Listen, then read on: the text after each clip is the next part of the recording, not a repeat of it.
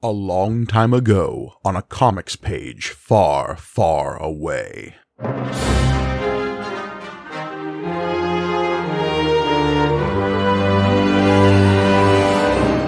Greetings and welcome to May the Panel Be With You, the Star Wars comic book podcast brought to you by the Punch Up Entertainment Network.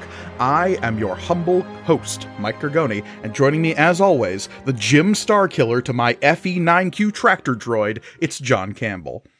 Hello, everybody. Oh, you know, people are just, I love how these are getting more obscure and people are going like, yeah, Jim Starkiller! Oh, we're gonna talk about Jim Starkiller in this issue. Boy, I love when Star Wars characters are named things like Jim. But it's Jim with two M's, so you know it's spacey. Oh, yeah, spacey then. Yeah, exactly.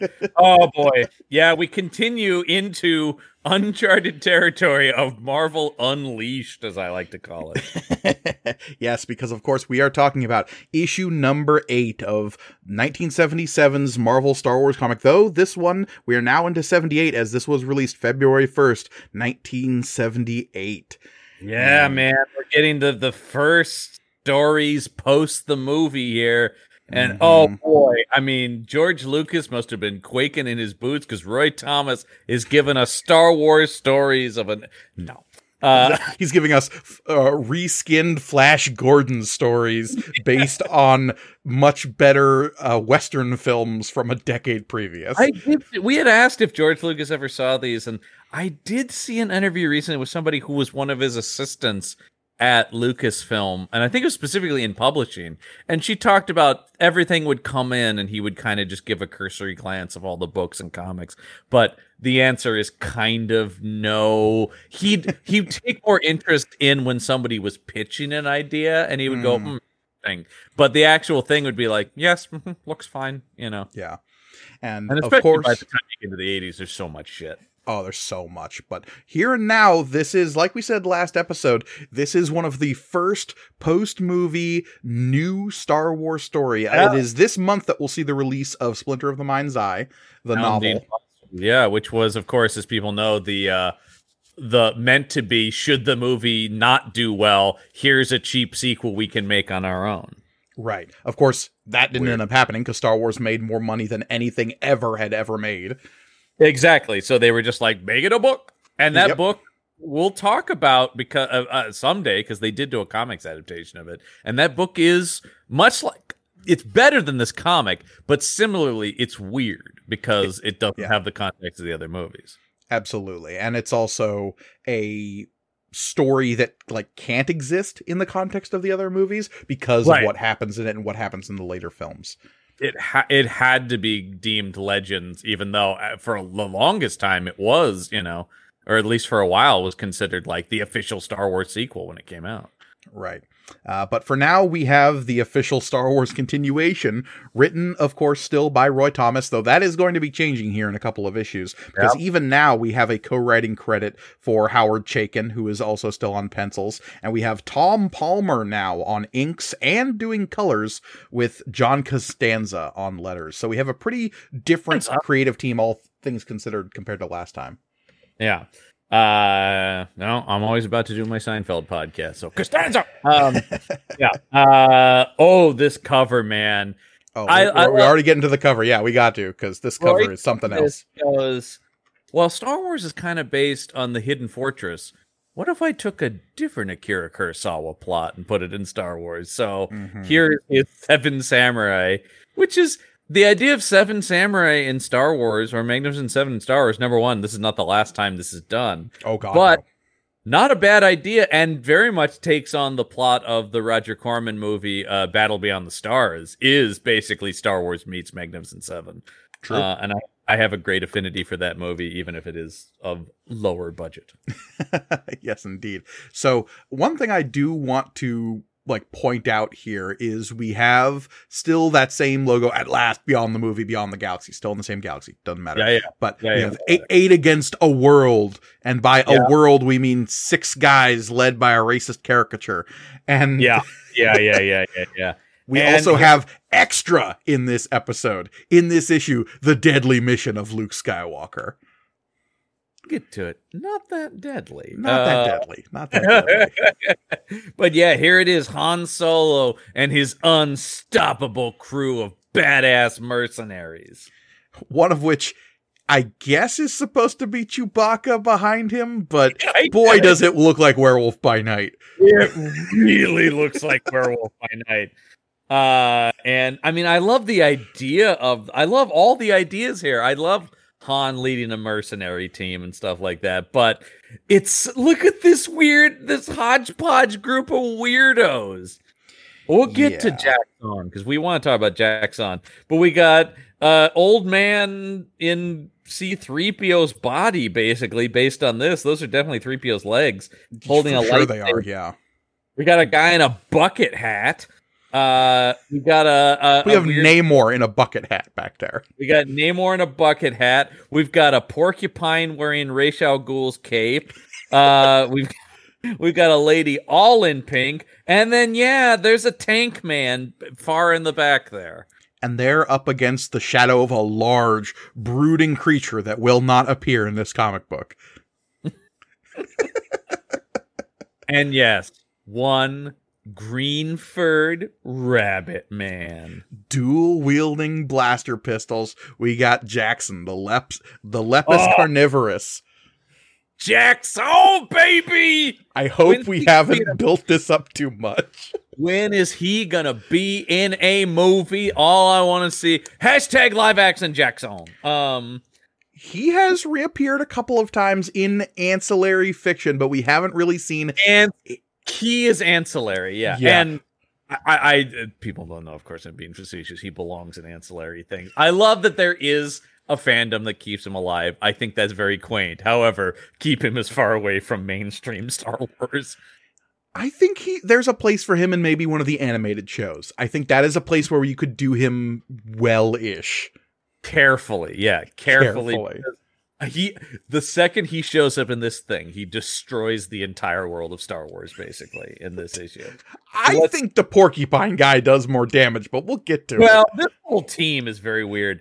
What's interesting is when you talk about the inkers, right? Yeah. Or embellishers, as they're called at this time. Yeah, let's get to this first page and talk about... remember how we say the art radically changes continually in these books? Well, strap in, because, whoa. Well, because it's just interesting, because it looks like it's a wholly different artist, but it's still Chaykin. It's just they are... the inking is so radically different that it changes the whole of his look. This is actually a good lesson in what inking adds to a comic. Mm-hmm. Well, and the colors for that matter, because we have Tom Palmer not only doing the inks, but also the coloring. So it almost, like you said, radically changes what the art style even looks like. Comparing this to last issue is really stark. I actually think he's a better colorist than we've had before, because it's actually more naturalistically colored. Yeah, that's true. I mean, actually, if anything, I think the art is better in this issue, because I think his inking is also a little bit more, his shadows and stuff are a little bit more thought out than some of the other stuff we've done. The lighting is better. I think the colors are more natural. They fit a more Star Wars-y tone. But it's still terrible. It's still not great, and it still seems to be rushed. But we have a Han Solo here whose hair isn't Prince Valiant, so that's a nice start. No, it's even if his face is... Yeah, it's not... I mean, you talked about Seinfeld earlier. There's definitely some Kramer happening here. And the boy, he's in a situation here because this lizard man, it's a Killer Croc guest star appearance. Really? Because I thought he was Flyman from the Teenage Mutant Ninja Turtles. Baxter Stockman? I thought it was Baxter Stockman, yeah. Yeah, he's got a little bit of that, but for some reason he's wearing Conan's boots. Well, they were on sale. Yeah. Also, I like that they both have stripy pants. Him and Han both got pants from the same place. That's just, those are issued to you in space. And I'm sorry, is this guy in the middle watching here not just Luke Skywalker in his Tatooine hat? Okay, we're going to get into just how popular the bucket hat with goggles is in a galaxy far, far away. Yeah. But I think if you're living on a desolate world and you're never going to get off, you're just issued one of those hats when you're born. Also, something I don't think I've ever seen in Star Wars, a guy in glasses. A guy just wearing eyeglasses. Yeah, I don't know. Because we are catching up back with they're Han not Solo. We've seen people with kind of somewhat spectacle sort of things in Star Wars. That guy's just wearing like lens crafter lenses, though. Like, yeah, I mean, we'll get into these 3 in a second because we're coming back in on Aduba 3, where, lest we forget, Han Solo in the last issue was robbed by space pirates, landed here, helped a bug priest bury a cyborg, then bought a whole round of drinks for this bar, was hitting on a blue lady, and then at the very end of the issue, 3 Asian dudes who are no longer Asian showed up and said, hey, we need your help so long as you're not afraid of dying. Yeah, but also new trouble. What I love is, and I had to really, because I read, we did these 2 issues together. For those who don't know, we often do 2 of these at a time. So I was reading both of these, and from reading last issue into this one, I went, wait, this is just a new problem introduced. This is not the cliffhanger of the, because now somebody's grabbing him going, you're hitting on my girl, pal. Right, because at the end of the last issue, we thought, these 3 dudes are going to try to, like, leverage Han Solo into something deadly and difficult, and he's not going to have a choice. No, now it's just, hey, that blue girl who you were hitting on, who's actually not in this panel at all, and is never seen again. Nope. This green guy is angry that you're hitting on her, because that's my gal. If we go to the next page, this bar brawl breaks out between them that has nothing to do with the cliffhanger of last month's issue. Azura is mine, see? And you'd better keep away from her. The blue-skinned girl that you were talking to before, that's who. Azura? I don't know. I never bothered to get her name, pal. Yeah, good, Han. Good. Why don't you just waddle along before my Wookiee friend Chewbacca takes you apart? Oh, you've also got to love the idea that everywhere Han goes, he's just like, don't mess with me, or my friend will beat you up. I actually really like this opening sequence because it is kind of a classic Han Solo thing where he thinks he has the upper hand because of Chewie, and then when he turns around and Chewie's not there, he gets his ass handed to him. That's classic Han Solo. This actually is a halfway decent Han Solo scene of, like, Han in a bar fight over this kind of does work. I also love him trying to bash this guy in the face with a chair and going, that didn't work. Also, this green guy still calling him a star hopper. That's just, Roy Thomas really wants that to be a thing.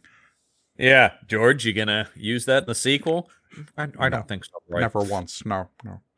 But then here comes just a brain and a robot body on the next page. Because we have Han saying, "Chewie, where in the blazes?" Because Han Solo always saying, "Where in the blazes?" Where in the I do love, once again, filtered through. This is just Marvel Comics writing. Like, any character in Marvel at this time would say, "Where in the blazes are you?" I keep waiting for him to say, "Sweet Christmas."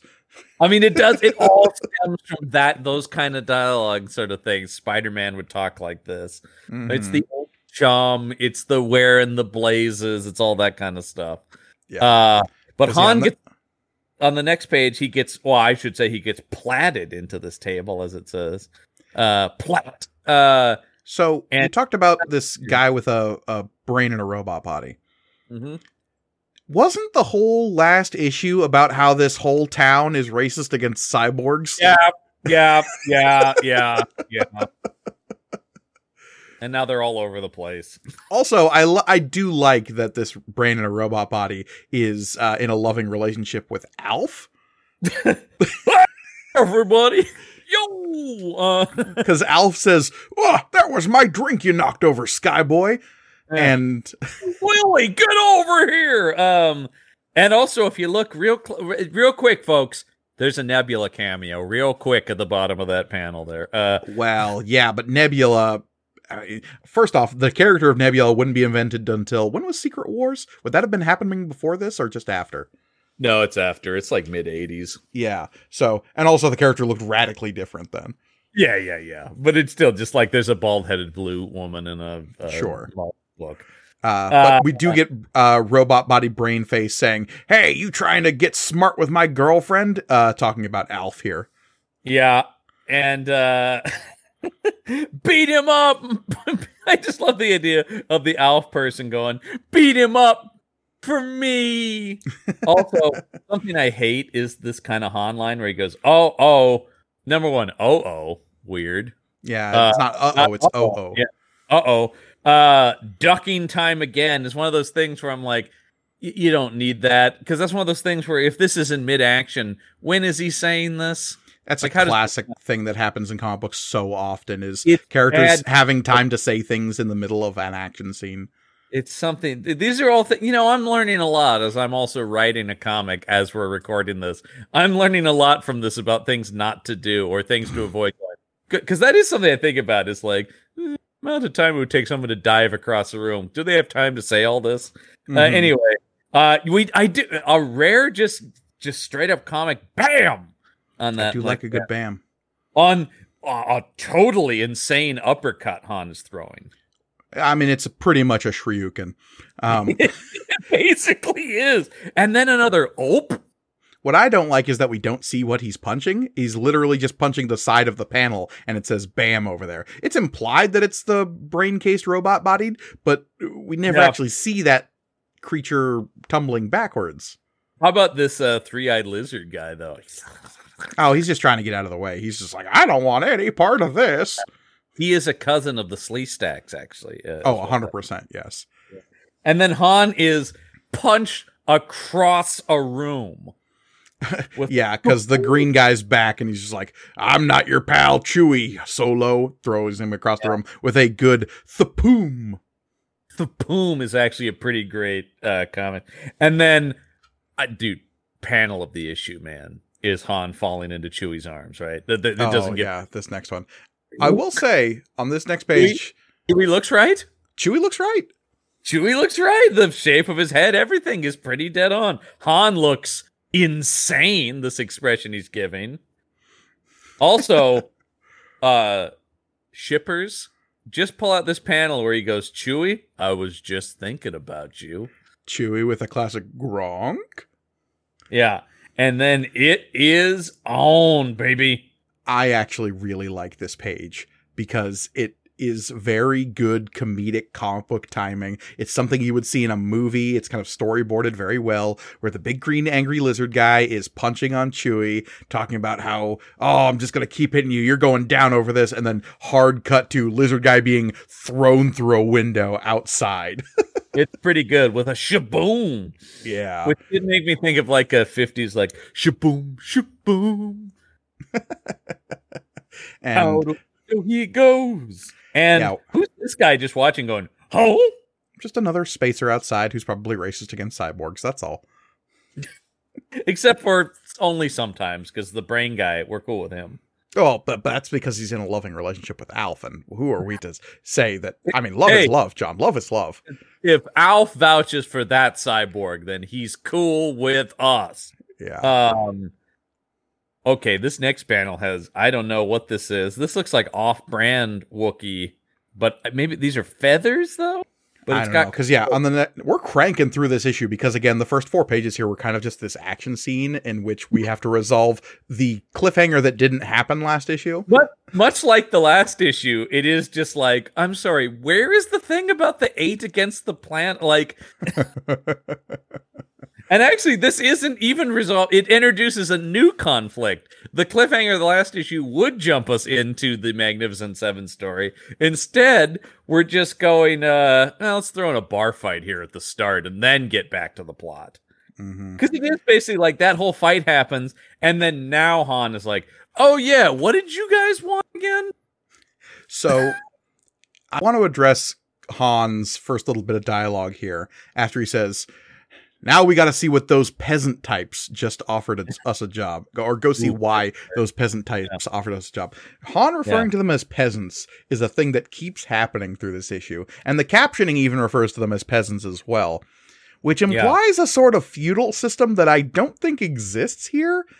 No, and also, if that somebody does buy into that kind of system, it is not Han Solo. Exactly. I can't Han Solo ever calling anyone a peasant. Like even if the planet do. They call themselves farmers, and like just calling them farmers or No, they call themselves lowly farmers. We're lowly farmers in the poorer parts of this planet. And then Han goes, that's what I call starting out at the bottom. What? Yeah, Han's a classist jerk in this. Once again, not at all befitting Han's backstory of being a scrappy guy who's making his way in the galaxy coming from nothing. Mm-hmm. You would think if there's one character in Star Wars who would be sympathetic to dirt poor people, it would be Han. You would think, but no, Yeah. he's just like, oh, peasants, gross. Yeah. The guy's even like, beg pardon, sir? He's like, sorry, I guess I'll have to shelve my sense of humor for a while, Chewie? And Chewie's just like, I don't know you. And Han continues, anyway, what's your problem, little friend? You're referring to this fully grown man who's older than him. Gonna tussle his hair in a second. What's up, little bud? His name is Ramiz? Ramiz? I don't know. Yeah. Now he was selected. Yeah, also, I was selected to come here. Where'd the other two guys go? Don't worry about it. I don't know how to say it. They're looking for a champion, a protector, so to speak. So far, I like the sound of it. You do, huh? Yeah, this is where we start losing the characterization of Han Solo completely. Because him immediately buying in on this Seven Samurai Magnificent Seven scenario, and for the rest of the issue, really going along with it for no other reason than I'm the protagonist of this story. Because Han is a smuggler and a pilot. He's not a guy who's like, I mean, Han is a guy who will shoot somebody, but he's not a guy looking to get his gun off or get in fights. Han's the kind of guy who wants to outsmart the system. Like, an ideal job for Han is, can you get this past an Imperial force? And he'd be like, yeah, I'm sneaky. That's my thing. And he is specifically on this planet to begin with because he just was robbed and needs a few jobs to get back into enough cash to deal with Jabba the Hutt. Hutt with one T it right now. He should be going around, does anybody need some cargo run or something like that, you know? Right. Instead, he is about to accept a job to fight a guy that this farmer, calls the devil. Han's like, I've got to meet this devil. I gotta tell you, this is gonna be a story.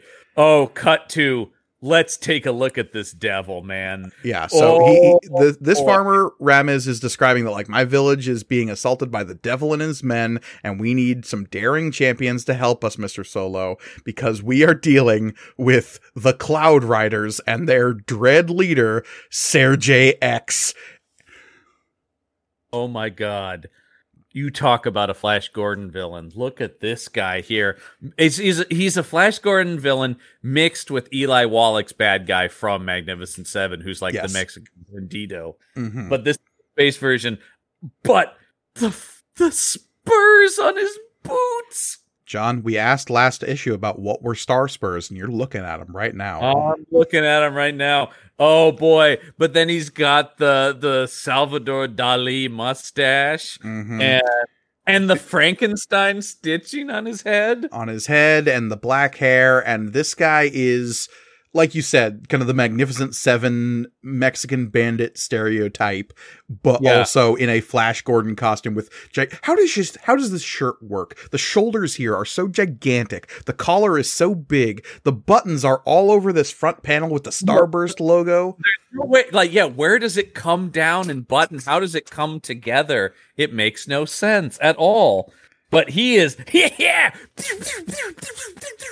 oh my god, and his buddies on their jet bikes or whatever, grabbing this woman out of a pool, apparently based on her bathing suit. So I want to read the captioning here.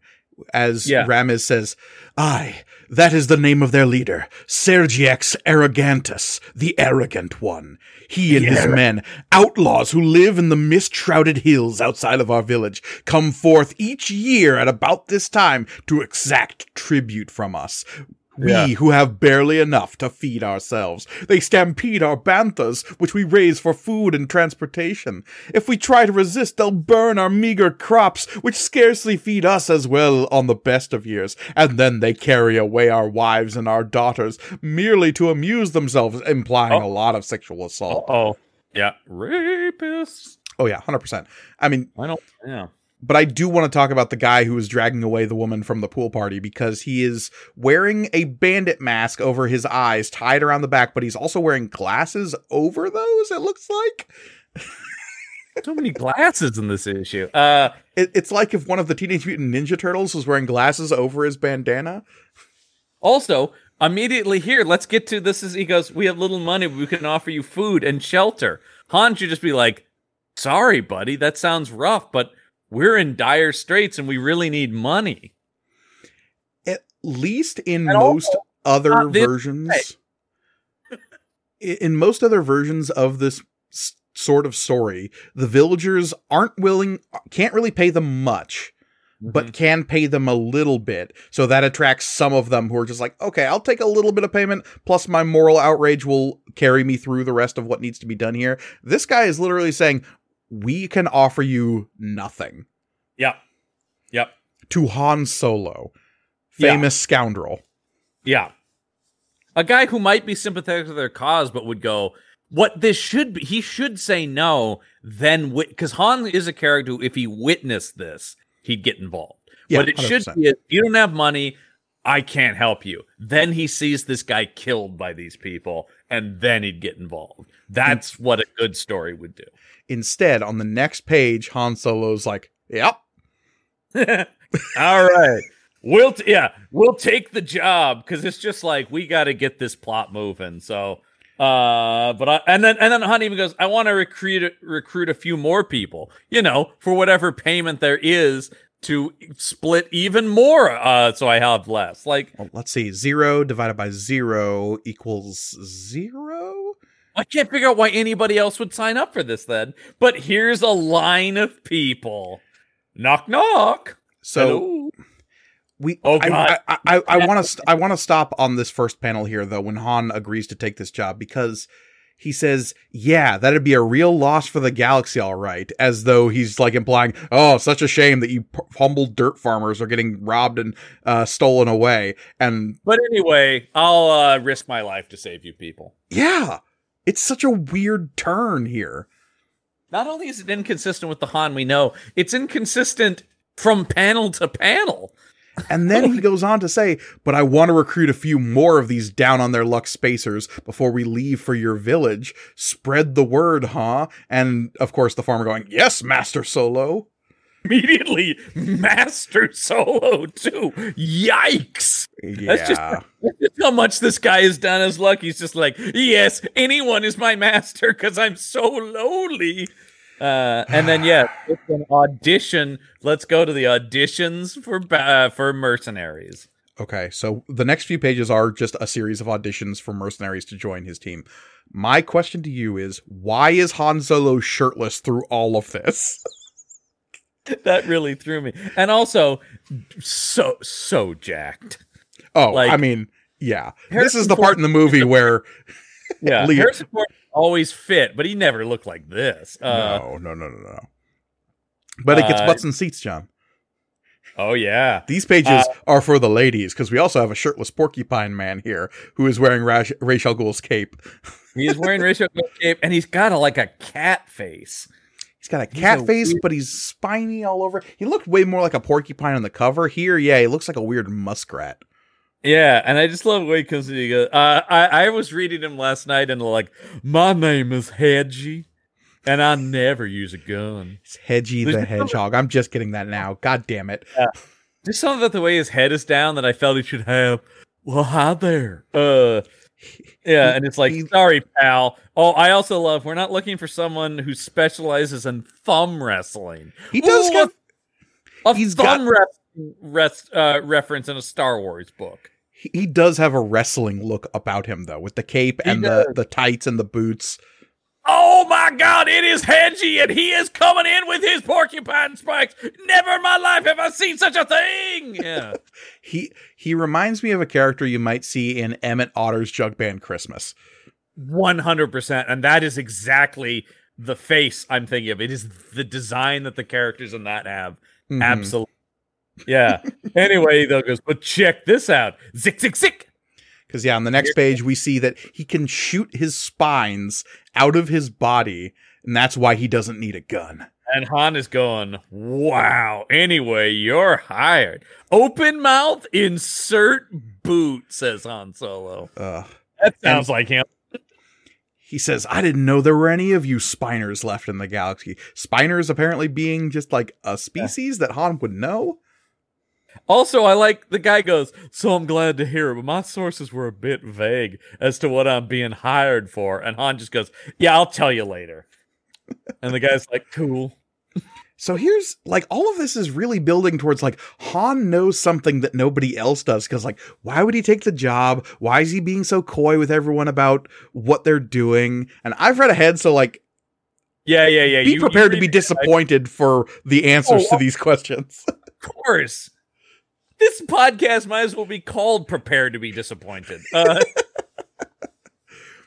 This pose on the third panel in the middle there on Han, so weird. And him being shirtless makes it even weirder. He's shirtless through all of this. It's so bizarre. Why is he shirtless the whole time? He's very happy to be shirtless when this sexy lady walks in. And we know she's a sexy lady because Chewie's going, Haruk.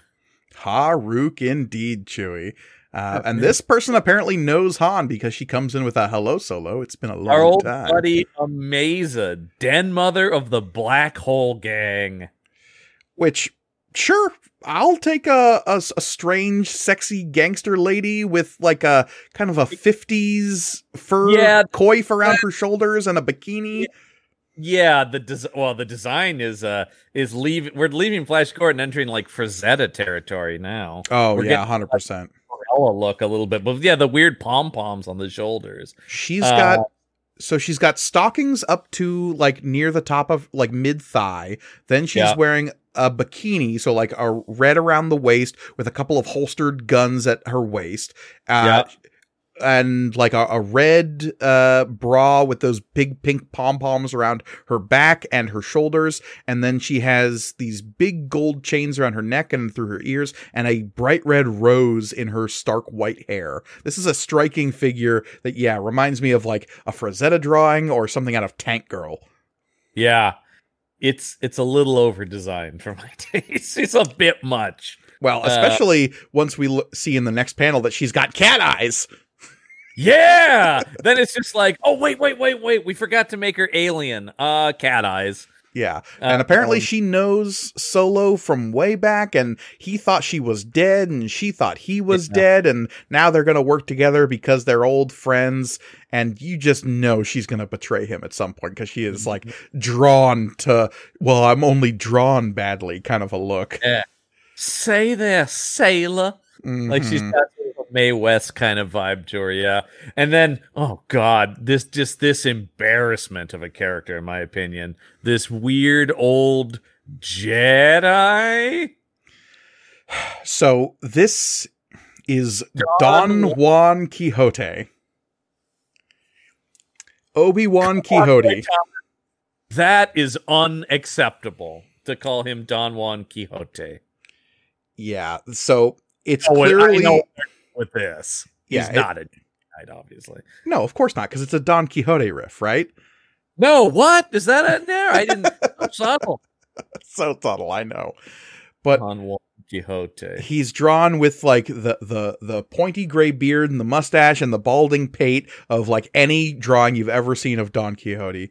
And he might as well have a donkey with him. Yeah, this is a guy who's proclaiming to be a Jedi Knight, even though Han saying, like, didn't Darth Vader kill all those guys? Well, I like first the Jedi have been outlawed since the rise of the Empire, and then it's like, and then I like, I know he's crazy, Chewie. Doesn't even realize Darth Vader destroyed the Jedi years ago. But he won't get in the way too much. So yeah, let's bring this psycho with a lightsaber onto our team. Also, yes, he does in fact have a lightsaber with a yellow blade. Yeah. And Han's like, hey, buddy, careful with that lightsaber there. Can't you see I'm shirtless? He's still shirtless. Also, something wrong with his arms in that last panel. They're a little too long. Oh, I mean, there's a lot wrong with that last panel in terms of anatomy, but that's not necessarily, that's par for the course on this book, quite frankly. Yeah. And then I like, there's turmoil in the line. People are arguing about people's place in line for these interviews for mercenaries. And yes, folks, it's Jackson time. Why are they arguing? Because, okay, this is the green guy from the beginning of the book, right? Who got his ass handed to him by Chewie.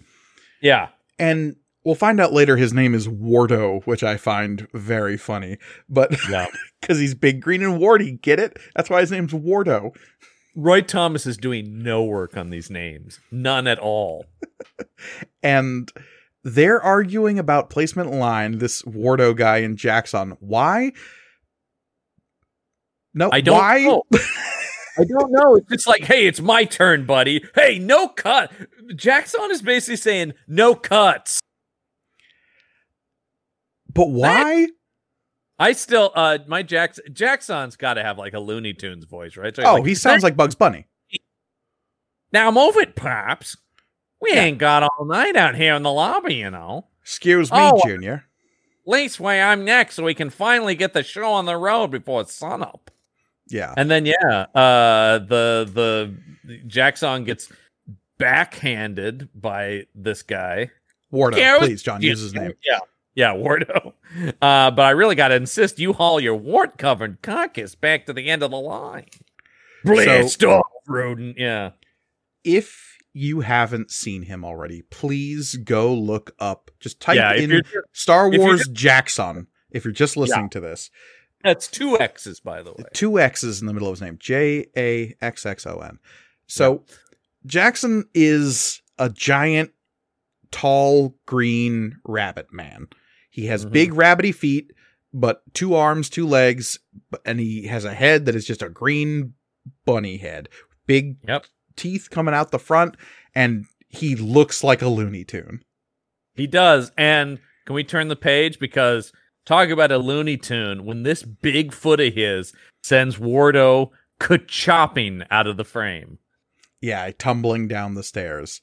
And so, Jackson is an invention of this comic, and he will be in this comic for a long time to come, so strap in. A lot of these characters we're meeting now, Don Quixote and some of these other ones, they'll come and go, but Jackson's here to stay.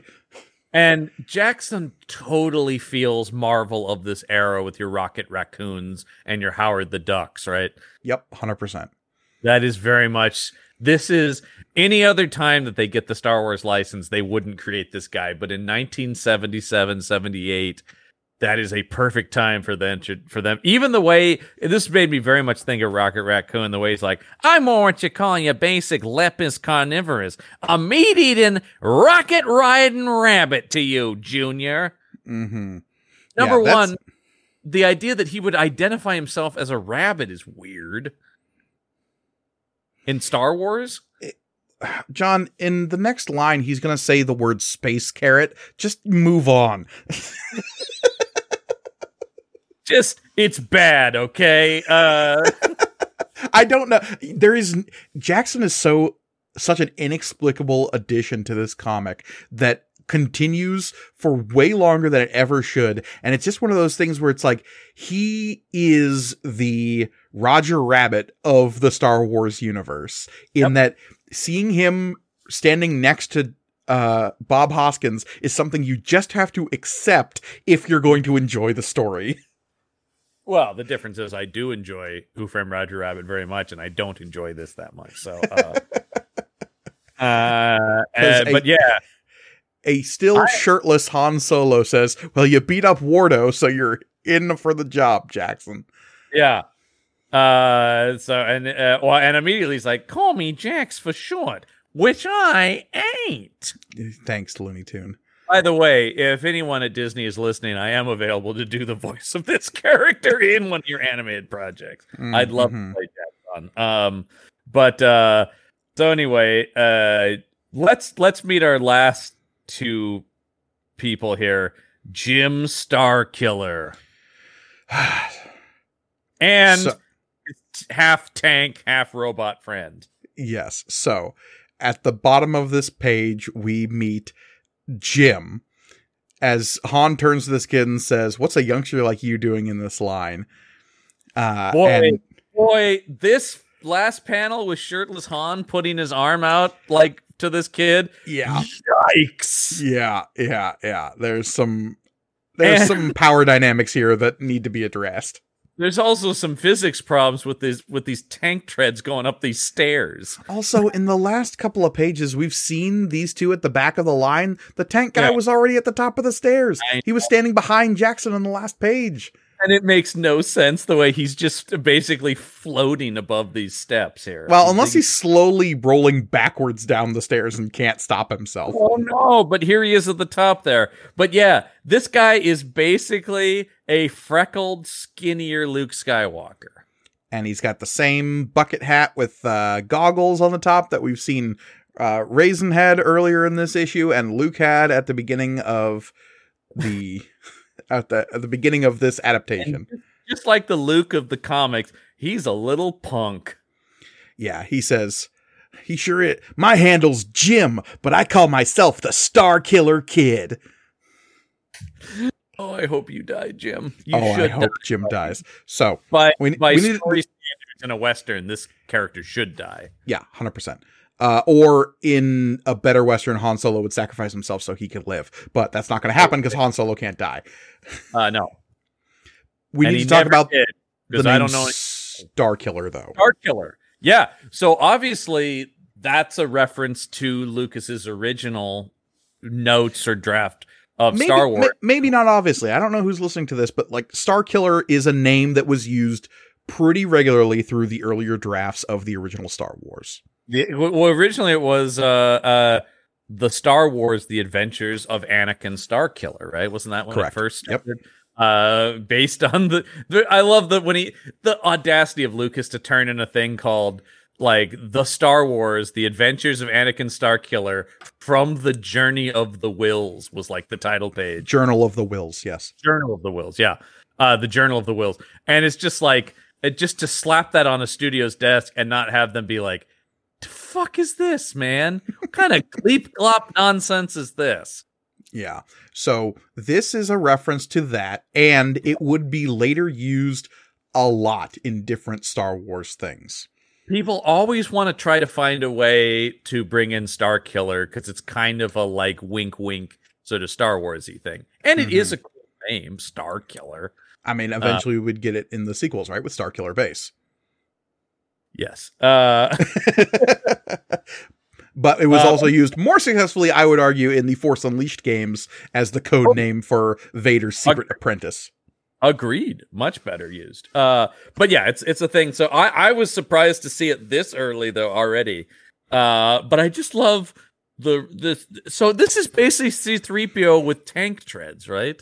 He's a tractor robot who is called FE9Q, or Effie for short. Yeah. I just love him going, shut up, Effie. Well, because Effie is calling Jim out at being like, and this idiot calls himself Star Killer. Yeah. These two, where was their buddy comedy spinoff? So Star Killer and Effie meet Frankenstein. Here's my biggest issue with Effie. Is not that he is C-3PO on tank treads. It's the fact that his head comes up to everyone else's waist. That's what I find the most upsetting. Yeah, that is weird.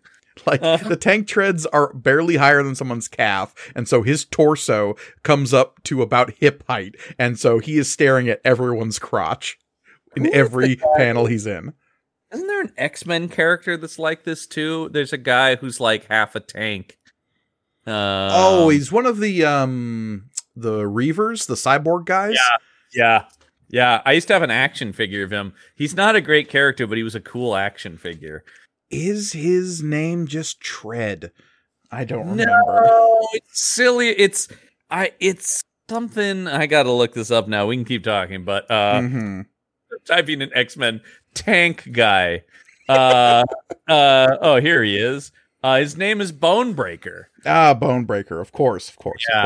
Yeah, and he's oh my god, what a 90s design. That's right, he has a mohawk too. Yeah. He's got a mohawk. His lower half is tank treads. At least he is maybe shorter than everybody else on the Reavers, but his head is at least at everyone's shoulder height. He's not at waist height for everyone else. Yeah. It is almost like they're just ignoring him because he's like, excuse me, down here. Hello, is anyone hearing this? Well, there's also the very strange droid politics we get in any Star Wars story. Yeah, And so, oh God, though, when Han is going, you remind me of another cocky kid I used to know. ... Name of Luke Skywalker. Like, not enough to just... And then also, I'm remembering Luke Skywalker. And oh boy, is this some lazy writing when he goes, I wonder what he's up to right now. Can we talk about the Luke that is drawn above Han's shirtless head as he is reminiscing about Luke Skywalker? It's how Han Solo sees Luke Skywalker in his head. Hey! Smiling cherubic innocence. Yep, that's how I see him. And Han kind of has... This Han is very detailed, but he's a real male model looking Han. He doesn't have the sort of ruggedness of Harrison Ford in this drawing of him either. He's a real, like, smoothed out...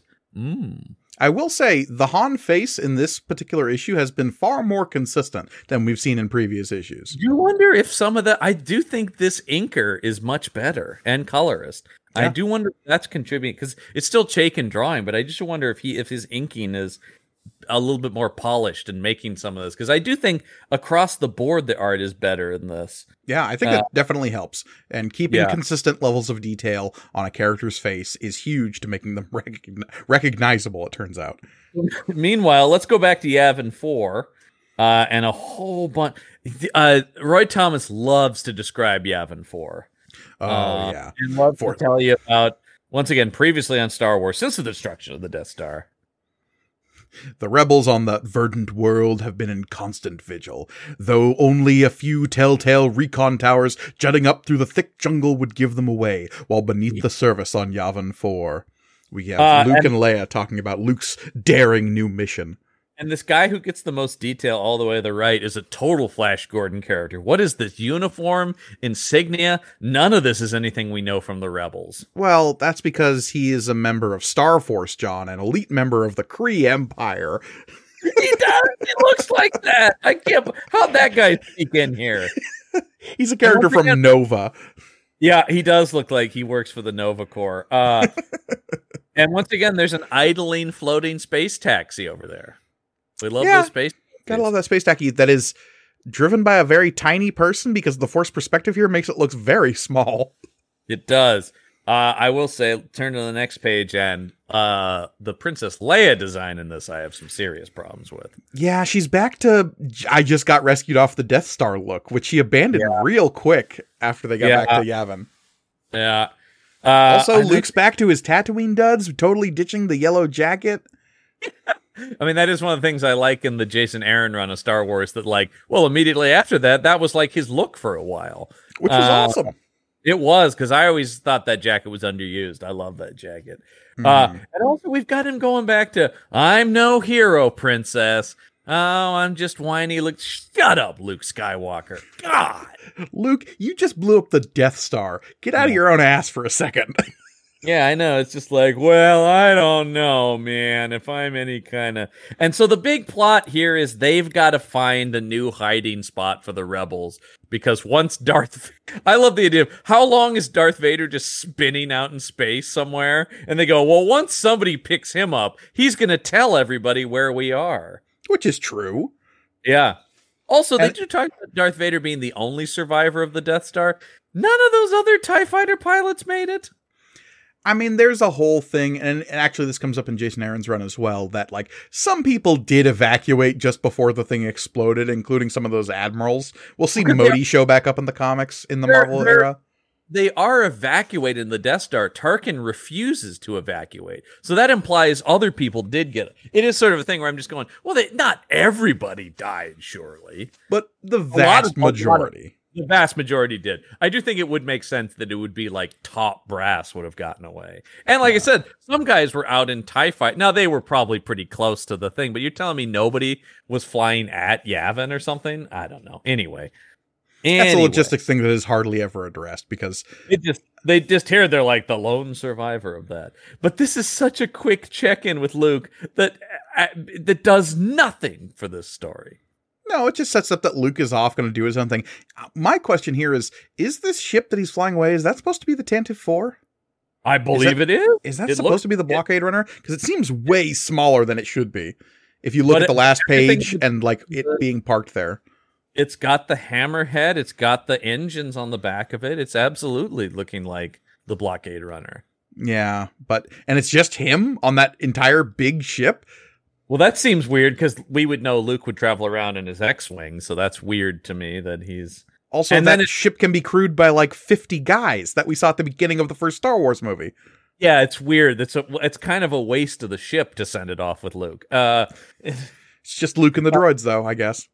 So he's running around, and oh my god, the internal monologue. It's all just, oh boy, I was just a farm boy on Tatooine, and now look at where I am. Oh, this is so wild. Oh, Ben Kenobi, he's... Oh my god, go to the next page, and this is my favorite exchange. I was just thinking about Ben, and 3PO going, Ben? Oh, you mean Obi-Wan Kenobi? And Luke being like, well, he may have been Obi-Wan to the rest of the galaxy, 3PO, but to me, he was Ben, the greatest man I ever knew for 3 days. This man I ever knew was also a line I love. Now, I say this as my second favorite character in all of Star Wars is Obi-Wan Kenobi. So he is one of the greatest people in the world. But yeah, Luke didn't really know him he's pretty awesome, but like... Uncle who? The greatest man I ever... He's literally looking at the hand on the head and the panel going, yeah. Oh, that Ben Kenobi. Oh, he impressed me so. He sacrificed himself so we could escape from the Death Star. Remember? I'll never rest till I've come face to face with Darth Vader and made him pay for Ben's death, baby. Oh, I'm gonna cut his head off. Funny, though, Luke goes on, now that we're doing a dictation from a novel. Roy Thomas is so happy to be back writing prose now, you know. Lord Vader killed me if Han Solo hadn't come to the rescue. Good old Han. I guess he's living it up back at Mos Eisley at this very minute with all the treasure the rebels gave him. Though he's really not as mercenary as he lets on, you know. Yeah, I wonder what he's up to right now. As the comic book attempts to cross-cut. Come on. This is horrible. This is Roy Thomas. We've talked about this. Roy Thomas has written a lot. I love like Roy Thomas's Conan stories, but we also talk about this kind of stuff works better in Conan because it's so grand and mythic, and also he's such a stoic character that you kind of do have to go. And yay, Conan wandered the deserts looking for the whatever. You know, you sort of have to. But just this stuff is so bad. And I really do think, and I've never heard him talk about this. I really do think he may have liked Star Wars, but this was a gig. And he's like, I don't think this was his top priority by any stretch of the imagination. I've talked about it before. Yeah, Archie Goodwin has been credited as the like supporting editor on this for a while. And it's becoming increasingly clear as these issues go on that Roy Thomas isn't putting in his best work. Yeah. And there's some people behind the scenes that are hoping to take control of this thing. And his name is Archie Goodwin. Archie Goodwin loves Star Wars, man. He can't wait. And we'll get to him on issue 11 because for now we cut back to shirtless Han Solo interviewing a child. This made me laugh. Like he looked up to the side and goes, I wonder where Luke is. And then we come back like he's been staring off in the distance for a while. And this guy goes, well, Solo, you going to take me? Huh? Oh, right. Sorry. I was just wondering what Luke Skywalker was up to. Shirtlessly in this hallway. Sorry, kid. I guess my mind just wandered off there for a second. All right. You can come. I'll show you how to use that blaster later. Han is going to get this kid killed. He has to, right? And then, oh my God, my new favorite thing about Effie, he's going back down the steps with his treads, his headlights. And also, that stairway is so dark, apparently. He's like, hold on, let me turn on my headlights. Well, that's because Han's bare chest is being used as a bounce filter up at the top of the stairs. So that's where all the light is going. Well, I mean, talk about that. He's got that real barrel chest here. Look at it, yeah. Mm-hmm. I keep harping on it. It's just so bizarre to me that he has these series of interviews all while not wearing a shirt. Oh, didn't see you there. Like, yeah. He should have the barbell in his hand, like like he's pulling a Ron Burgundy, 100%. Except his like smooth waxed chest, completely clean of hair. The Trapezoid connects to the upper dorsimus. It's boring. It's my life. It's the best. And Han going like, yeah, I know our crew sucks, Chewie, but what are you going to do? We literally have no money to offer anyone. Which, if he said out loud, would make everyone in this crew go, wait, you're not paying us? Mm-hmm. Except for maybe Don Quixote here. Here they are assembled for the next day. Oh, boy. And when you see them lined up, you're like, oh, boy, this is a loser of a crew, Solo. Haru. And I think that's what Chewie's saying. Yeah, Haru. I see him, Chewie. Jeez. Yeah. Because here come the Sky Speeders.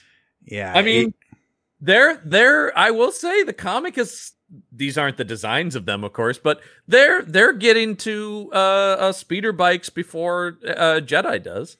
Yeah, and we'll see something actually very similar to this in the Solo movie, quite frankly, with Emphas Nest and her raiders in that film. Yeah.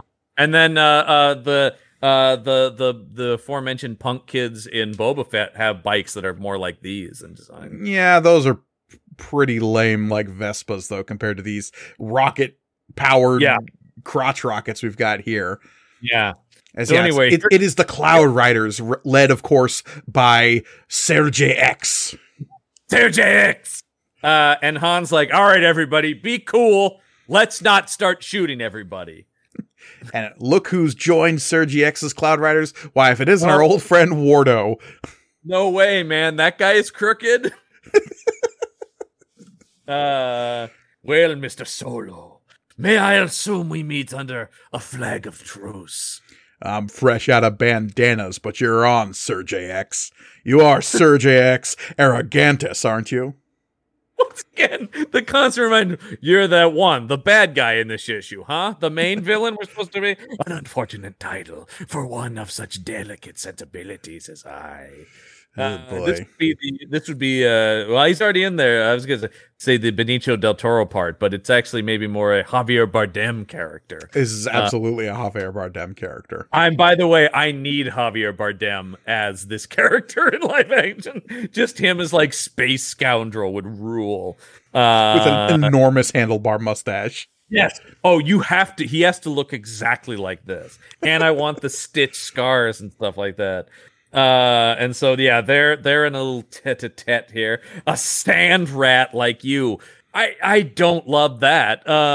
Yeah, this is again more of Solo being a little high and mighty. Yeah.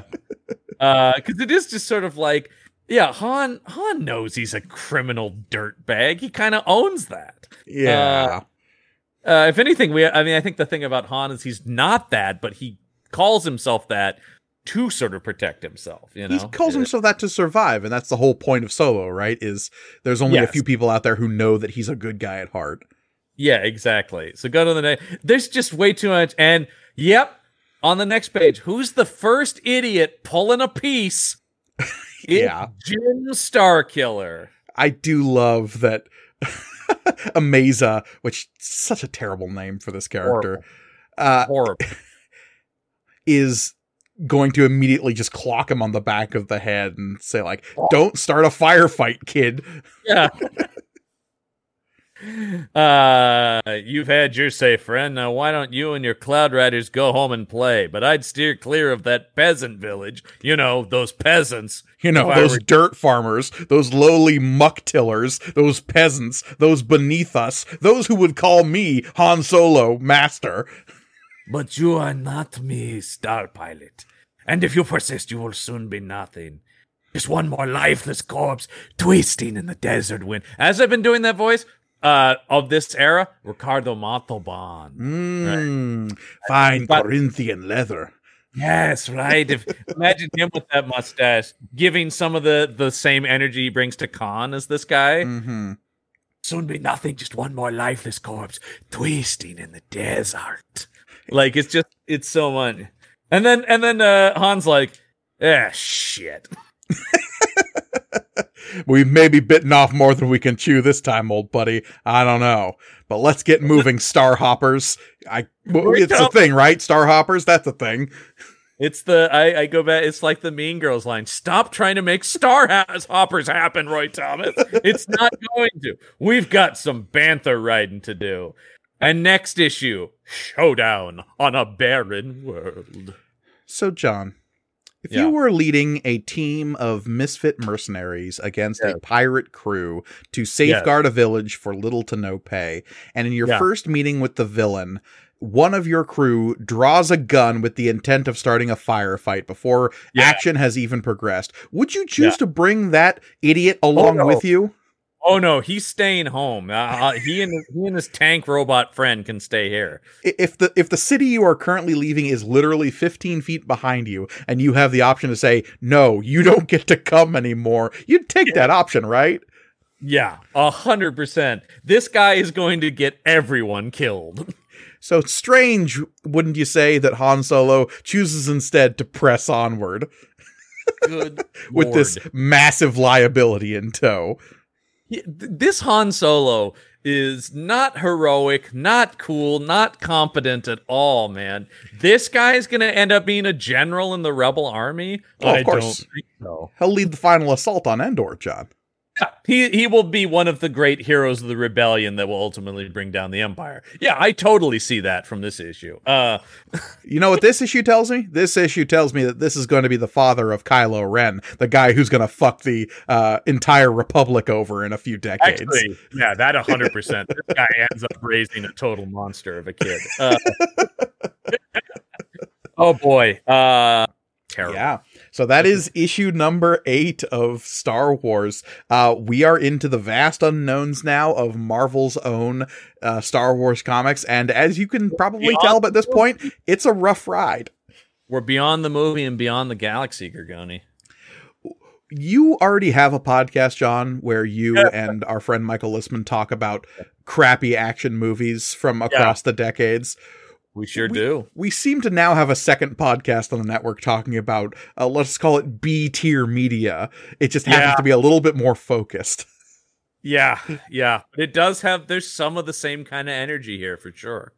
So we are going to continue to press on through the Marvel era of Star Wars comics, but rest assured we have plans to maybe sprinkle in some other stuff here and there, because while we do love the anachronism of this type of stuff, it can be a little oppressive on your humble hosts here and there. So enjoying some changes here and there of Star Wars stuff from across the decades, because boy, is there so much Star Wars comics. There's a lot.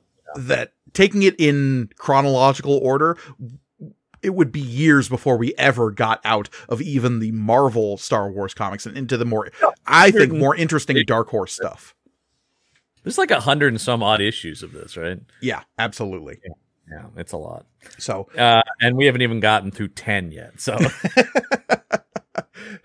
but yeah, of course, thank you so much for listening. As always, you can help support us by hitting subscribe or commenting or what have you. Toggle all the dongles here on YouTube. Hit that notification button. Smash that subscribe button. Because here on YouTube, and if you're listening to this, you can find all of the podcasts from the Punch Up Entertainment Network here on our YouTube page or across wherever you might get podcasts. Leaving a review on any of those platforms is always helpful.